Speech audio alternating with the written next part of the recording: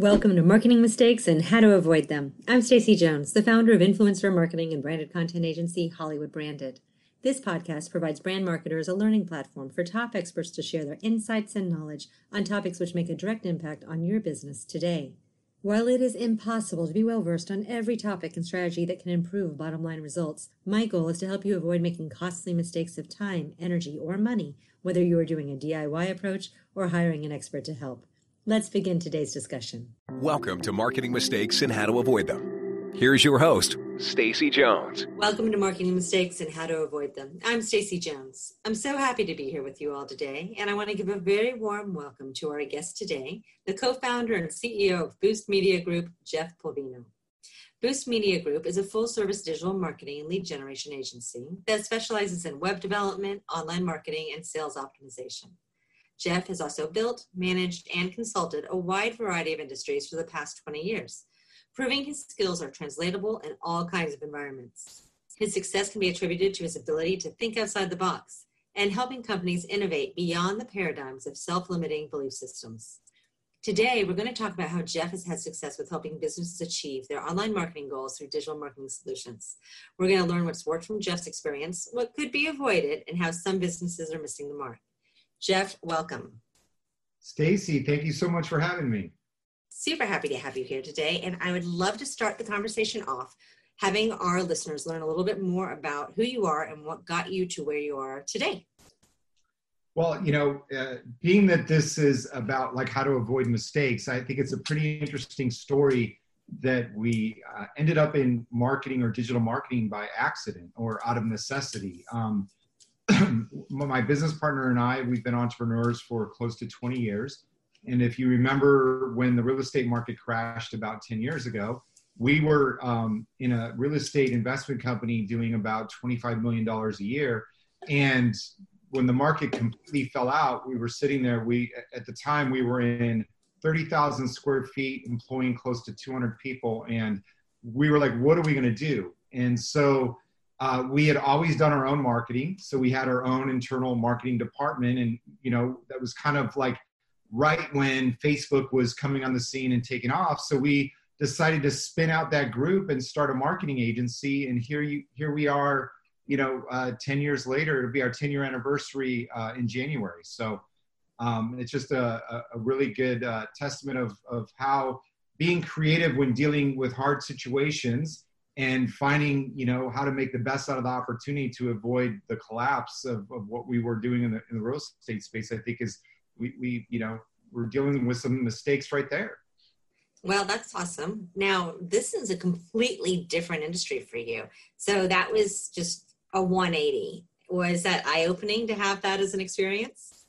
Oh, it was eye-opening and extremely frustrating to be, completely honest and transparent because we were doing our own marketing, but we weren't an agency. I had never worked at an agency. I was an entrepreneur. We had this team in-house that was doing web development and creatives and marketing and press releases. But to go from working for your own company and making it successful where you really understand your vision and then trying to help other companies with that, we made a lot of mistakes. I'm probably made more mistakes than maybe anybody else you've had on the call or on the webinar before, on the podcasts, because, we had no idea what we were getting into. And, we went, very aggressive. Let's hire a sales team. We started selling a tremendous amount of business because we focused on social media. It was the newest, hottest thing. And before you know it, we had customers leaving out the back doors as fast as we were bringing them in the front door. And after about a year in business, we said, look, let's stop sales altogether. We've got this good book of business. Let's just focus on fulfillment. And, we actually stayed the course focusing on fulfillment for about 5 years before we implemented any new sales and marketing efforts, just because we got so good at the fulfillment, we were growing by word of mouth. We didn't really need a sales team. That's great. And then eventually you reach that peak of an agency's life where you find that you have to start knocking on doors again. Yes. No matter what, you have to. Yes. Yeah. It's nice at the beginning though. Sometimes it's like it comes to you and you're able to grow. Yeah. We were grooving like that for a little while, and it was very fun. But we've also planned accordingly, implementing a lot of back-end infrastructure, infrastructure technology stack, project management systems, duplicatable project templates, budgeting, everything you really needed to learn as an agency, which probably took us 10 times longer than anybody else because we had no agency experience when we started. So we learned all that the hard way. And, we came out the other side with a lot of infrastructure and the ability to scale. So, sometimes when you learn things the hard way, you get really good at it. Well, if you're scrappy, you can be really successful. I've been known to be a little scrappy. There you go. So, okay. So you started off this whole boom of Facebook and the digital world, and where I was just introducing you, we were talking about all the different things that you do as an agency. What is it that at your core you specialize in? I know it's a lot of different industries, but in general, when you're working with a client, what is it that you're offering them and how are you approaching it? Where we're different than any other agency out there is how we tackle strategy. The facts are, if you were to look at like data stats, over 80% of businesses don't have a written marketing plan or a written marketing strategy. But that's all businesses. When you look at, the fact that like Cisco Systems has a marketing strategy, but most small business owners don't, it's really more like 99.9% of the businesses that I run into don't have any written marketing plan or strategy. And it's kind of like going, breaking ground on building a house without a blueprint. Like nobody would ever do it. They would never allow it. But, when it comes to marketing, most businesses, they don't take the time to put pen to paper and develop a strategy. And what we do is before we engage with any customer on how we're going to handle their social media marketing or their lead generation campaigns or their content and blogging, building a funnel, we go through a marketing strategy workshop with them, which takes about 3-4 weeks. And we dive really in depth understanding their business goals so that we can, analyze the marketplace, the competition, and develop the strategy that makes sense that actually is going to help them hit their business goals. Instead of like putting something together that's just going to get them more impressions in paid search or in Facebook, we want to engineer something that's actually going to help them increase their revenue or increase their profitability. And so what we found is that's really been the driving factor of how we're able to engineer success with our clients and build long-term relationships with them and help them achieve meaningful goals that impact their bottom line instead of vanity metrics.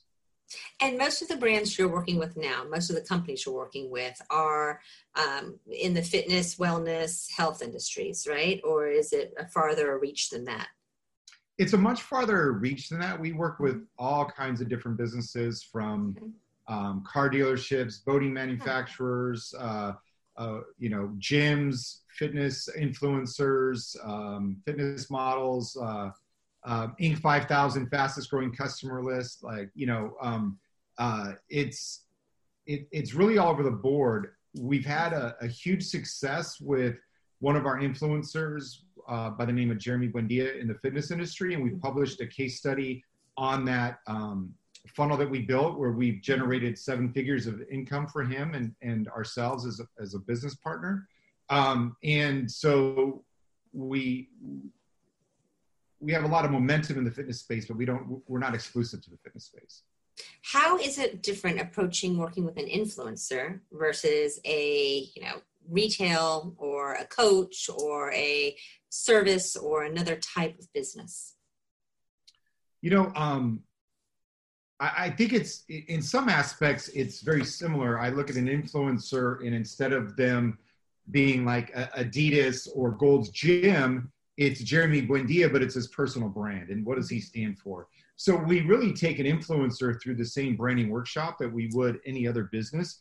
And instead of like identifying the brand of the business, we're identifying the brand of the influencer, what their values are, how they want to generate income and so on. And we reverse engineer it that way.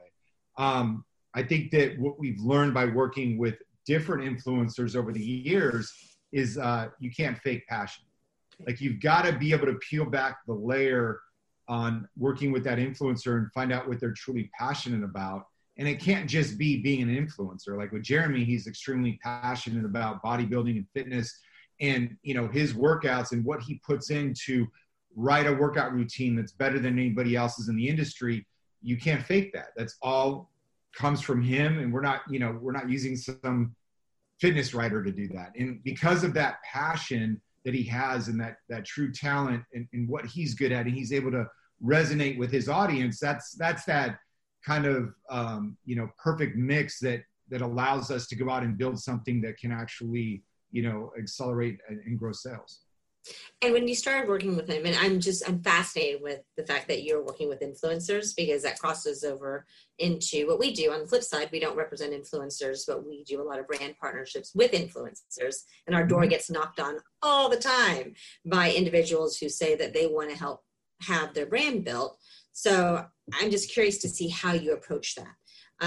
When you were working with Jeremy originally, was it more along the lines of you knew that he wanted to create a product and you were going to market it, or was it a standalone, let's take your brand, let's build it and see how we can market you, and then you created the product line?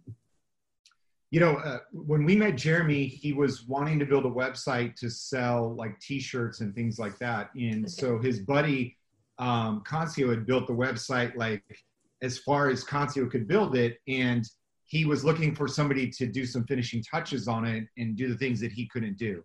So we got hired to do that, like right in between his second and third Olympia, and we did our work. And I'm chasing him down for like, it must have been under $2,000, and I was kind of joking with him because we'd become friends, and I said, Jeremy, it's not like you owe me a lot of money. Like you're at the top of your game. You've got a Mr. Olympia title and belt, and you're going into your third Olympia. Like, why are you making me hunt you down for this? And he's like, I'm not making a lot of money, Jeff. Like I might be lucky if I make six figures this year, and between everything I've got to spend on the sport, I'm lucky to survive. And it blew me away because I was relatively new to marketing, building an agency, never being in an agency. And I'm looking at this guy going, he's at the top of his game. He's got the clout and the recognition to a certain extent, even the start of a following, but no idea how to monetize it. And so it was kind of like, let's put our hands, together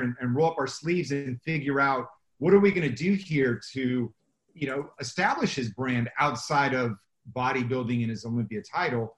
And what does that stand for? And what kinds of products and services can we sell? And so we really developed it all from the ground up, and made a lot of mistakes and learned things the hard way. But it forced us to be successful. Like I think Jeremy was at a point in his career where he had the clout, but he wouldn't have been able to hire us to do what we were able to do because he couldn't have afforded it at that time. And so we took a risk as an agency, seeing the trends with influencers going, we want to really jump in and be a part of this. And so that risk really paid off for both of us. And I think that the fact that as an agency, we were willing to take that risk and bet on him, and it worked out well, that gave us the recognition in the industry and the clout to, have people coming to us to do more of that. Well, for two partners who fell into owning an advertising agency, that's a pretty good thing that you turned around.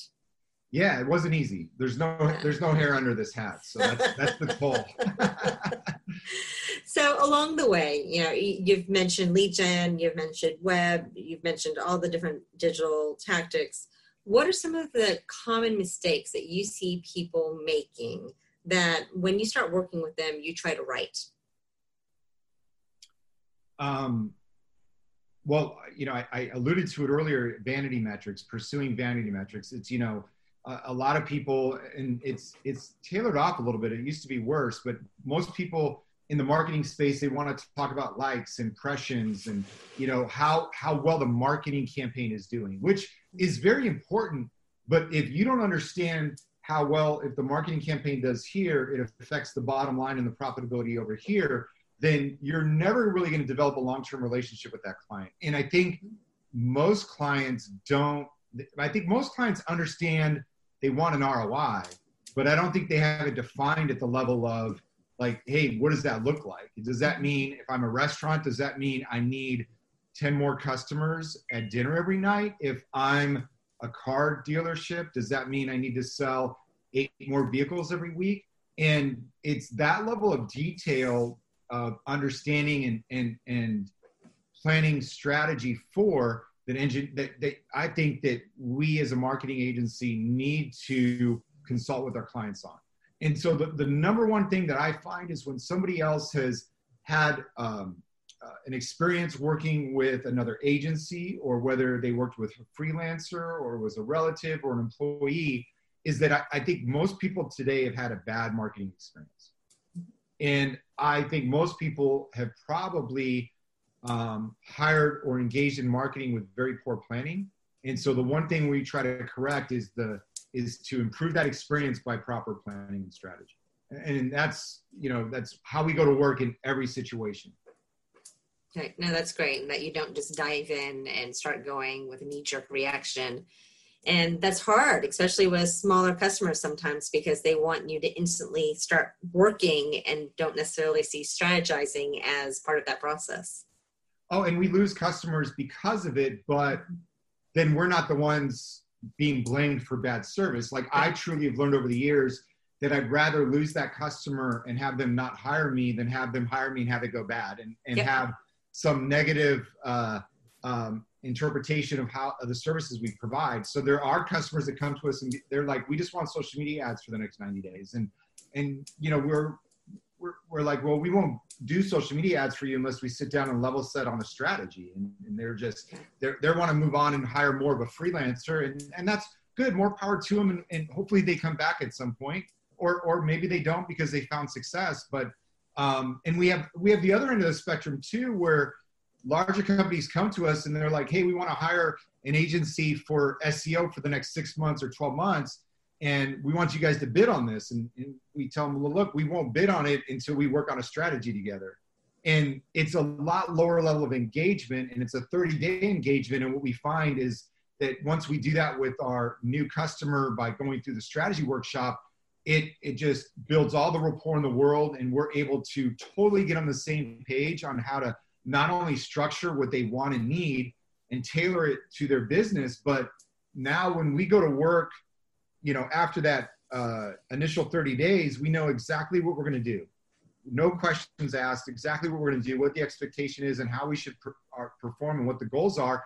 And so I don't need to wait for the customer to tell me I'm doing a good job. We now understand the metrics to know what's expected day one.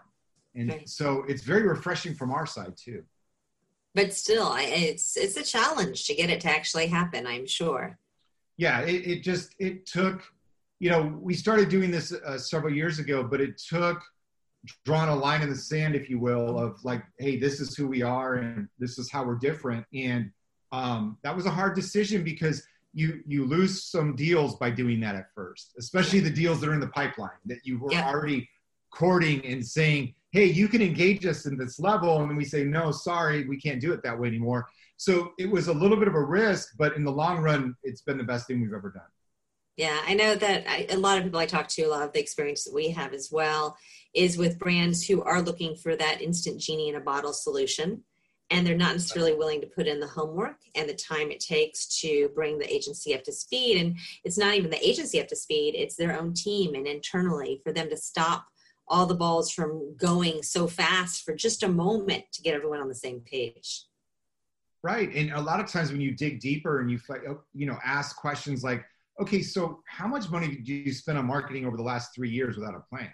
And how well did it work? And you find that some of these businesses and they're cautiously optimistic because they've burned through $10,000 last year on stuff that didn't work. And so what we find is a lot of times the budget's there and to do it right, but they just have had such a bad experience doing it wrong. Okay, 100%. Okay, so you've done your strategy, you've sat down, you've come up with the plan of attack, how you're going to proceed. Go ahead. No, please go. We're very traditional, old school project management. So we focus on what are the milestones, and we use Zoho Projects, which is a traditional project management tool that has your milestones and your task lists and budgeting and tracking. And so we focus on what are the milestones. How are we going to judge the success of the campaign or the development work if we're doing a website or branding? And we track all of that in real time. And, we log issues anytime there's an issue in a project, whether it's we can't get a logo from the customer or the website's got a glitch in it and one of the plugins aren't working. What makes us able to manage the ongoing implementation and ongoing routine of a campaign is 100% our team of project managers and the project management stack and our ability to report on anything. And so our technology stack is very robust. We track all time. In real time, we take screenshots randomly every 5 to 7 minutes of the work being done if it's billed hourly, so that there's never any question of why did it take you 8 hours to do this logo design? Well, let's pull up the screenshots and the records, and we wanted to have complete transparency. And we managed to that and managed to those milestones and goals. Do you like being on a time tracker system versus being on a flat fee project? We do flat fee and we do time track. And I think on simpler projects, like, if it's a mom and pop, restaurant and they've got 1 or 2 locations, something flat fee for them is all they're going to, really maybe want to tolerate or understand based on what's competitive in the marketplace. And so we find that works well for smaller projects. But for larger projects, when we lay out a marketing strategy, a lot of times we're laying out a retainer, and let's say we're budgeting a retainer of $5,000 a month for development. You've got to pivot within your hourly budgets. In the beginning, maybe you're building landing pages and more of the funnel. And so you're budgeting 10 hours a month for the first 3 months on landing page design, but then that pivots into SEO and pay-per-click later because you've set a budget of $5,000 a month. So the only way to really do that and truly provide the best value, in my experience, we try to both ways. We prefer hourly because it allows us to be very nimble. And if somebody, a perfect example is, if somebody's paying a flat rate on pay-per-click ad management, and let's say a client's budget is $10,000 a month, and they're paying 25%, which is $2,500. A lot of times that agency is doing as little as possible to make as much out of that $2,500. And we went down that path in the beginning because that's how most people do it. And what we found is that it kind of incentivized us to not do what's right for the client. Right. And it put us in a position where the less we do, the more we make. And we felt like that just was an awkward position to be in, of trust. And so now if we can manage pay-per-click in, 10 hours a month, and that only costs them $890 instead of $2,500, we're able to take that budget and now put more hours to somewhere else that's going to improve upon the campaign. And so I think it puts us in the same fair playing field as the client so that we're keeping their best interest at heart. No, that makes sense. You made a comment earlier about blogging and content creation. Is that something that you try to build into most of your clients, or is that something that's just a go-to strategy in some instances now? I think it depends on the goals, right? Like I think if somebody's got a very tight, small amount of budget and, they start with content creation, they may not see an ROI on that right away. And it's more of a long-term investment, like buying a house. You build all of that, and in 6 months, you've got some equity to spend. In 10 years, you got a whole lot more to spend.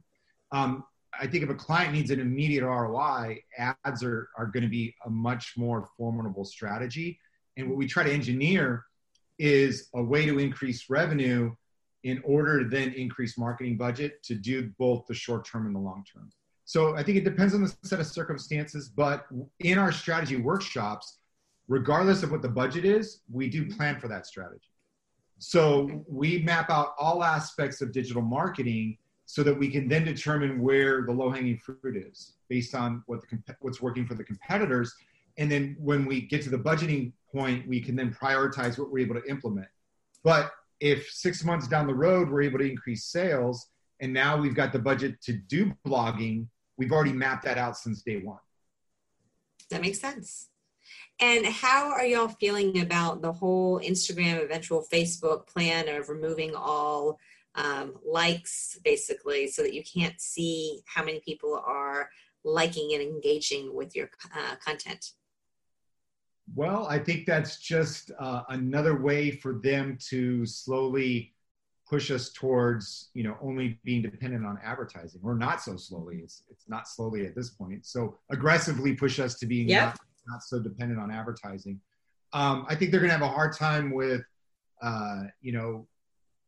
non-business personal users not being able to see that information. I think that people are very dependent upon that buy-in or acceptance. I think that's what's really inspired the growth of the different social platforms. So unless they come up with some other type of metric that's going to be instantly as gratifying to the personal user, I think they're going to have a hard time pulling that completely away like they're planning. Yeah, there's something about that herd mentality and that validation of just seeing that 2,700 people like this. And you're like, oh, do they like it? I should watch this video. I should see this video.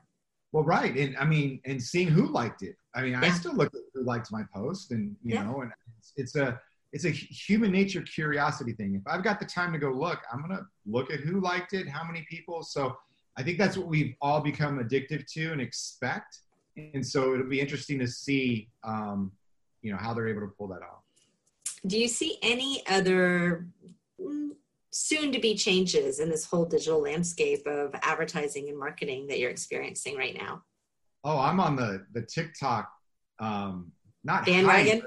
I haven't jumped in yet, but I've been studying the hell out of it. And it's so hard because it's like, you see the trends and something is important, but it's so counterintuitive to my genre or my demographic. I'll be 50 next year, and so for me to try to learn how to do TikTok it's a little bit harder. But I truly believe you've got to follow the trends.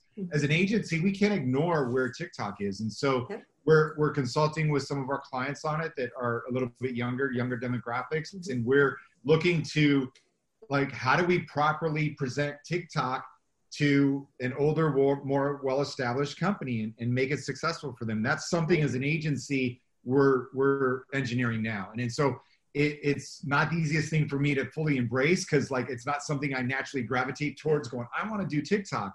But I think as an agency, we have to recognize where the patterns are. Look, I had my husband do Pokemon with me because I was so enraptured with the futures of the whole virtual reality. And we would walk for hours doing this because it's true. And I've done the same thing to him with TikTok now. So we have to. Yeah, Pokemon was such a crazy phenomenon. I still can't believe it. But yeah, you're right. And that's what we're trying to do. And we look at other, LinkedIn is hot right now. And so we're doing a lot with B2B on LinkedIn. And for ourselves and for other businesses and companies. But we're also trying to look at, okay, well, where's the trend going? Is it Alignable that's going to be next, or is it some other platform? And so we try to keep the feelers out there. So while we're perfecting what we're currently working on, and notice what else is coming up in the popularity. And with LinkedIn, with your B2B strategies, I'm always interested because we're a B2B agency and we're always marketing ourselves on LinkedIn. What are you doing for your clients there? What are the best practices that you're looking at right now? We do a lot of managing B2B clients' LinkedIn accounts using LinkedIn Professional Sales Navigator. So in most situations, we're either helping them develop a strategy or executing on some type of partial sales strategy within LinkedIn, doing, connection requests, engagement, messaging, content, and I see a lot of people on LinkedIn not taking their time. By what I mean is they make a connection, and then the first message is, do you want to meet with me and can I sell you something? Yeah.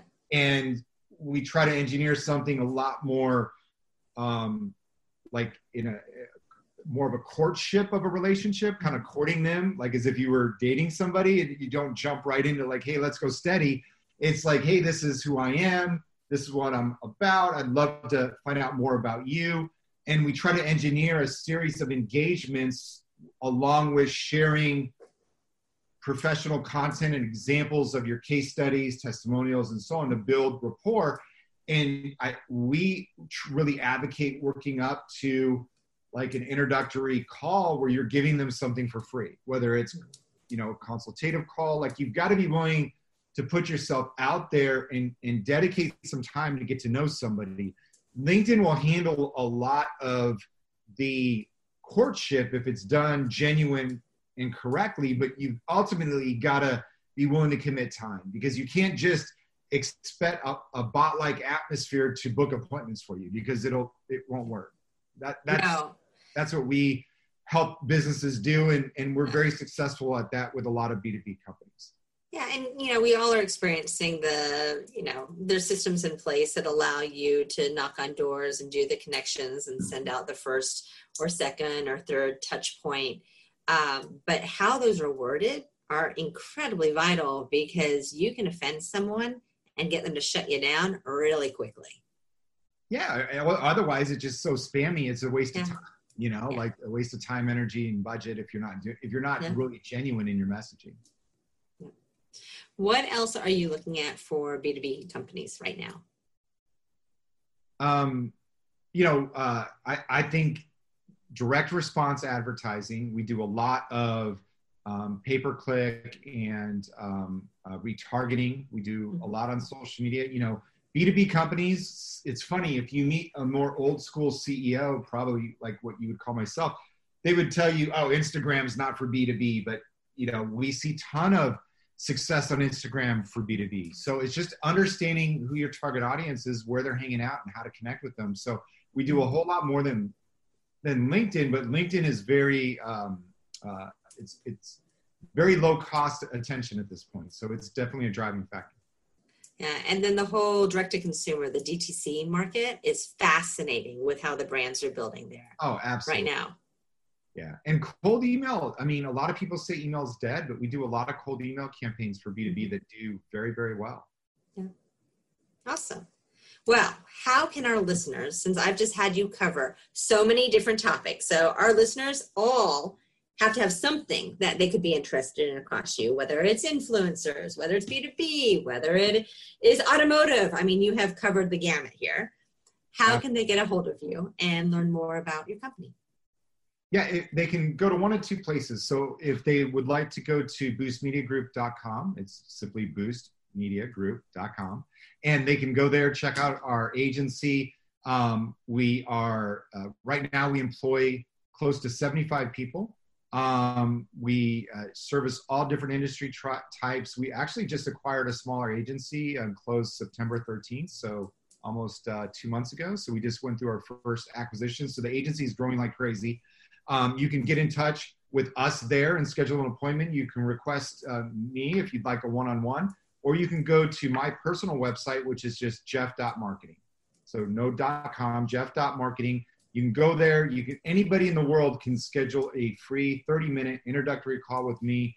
I always make myself available to anybody who wants to get on a phone call or a meeting like this to talk about their business, talk about where they want to go as an entrepreneur, whatever they want. And I will do my best to, get on a line with them and provide massive value within those first 30 minutes without any expectation of a sale. Well, you have been awesome today, and I'm hoping people will take you up on that, because I think you're a great guy to talk with, and we'll have lots of ideas for everyone. So thank you again for being on the show today. Thank you, Stacy. Of course. I want to thank Jeff again for joining us today, and thank you all for tuning in to Marketing Mistakes and How to Avoid Them. Jeff's provided us with a wealth of information about digital marketing and success strategies that translate to any business owner. And I know I appreciated the time he shared with us today. Jeff, thank you again. I'll chat with you all again on the next podcast. when you tune into marketing mistakes and how to avoid them. Have a great week.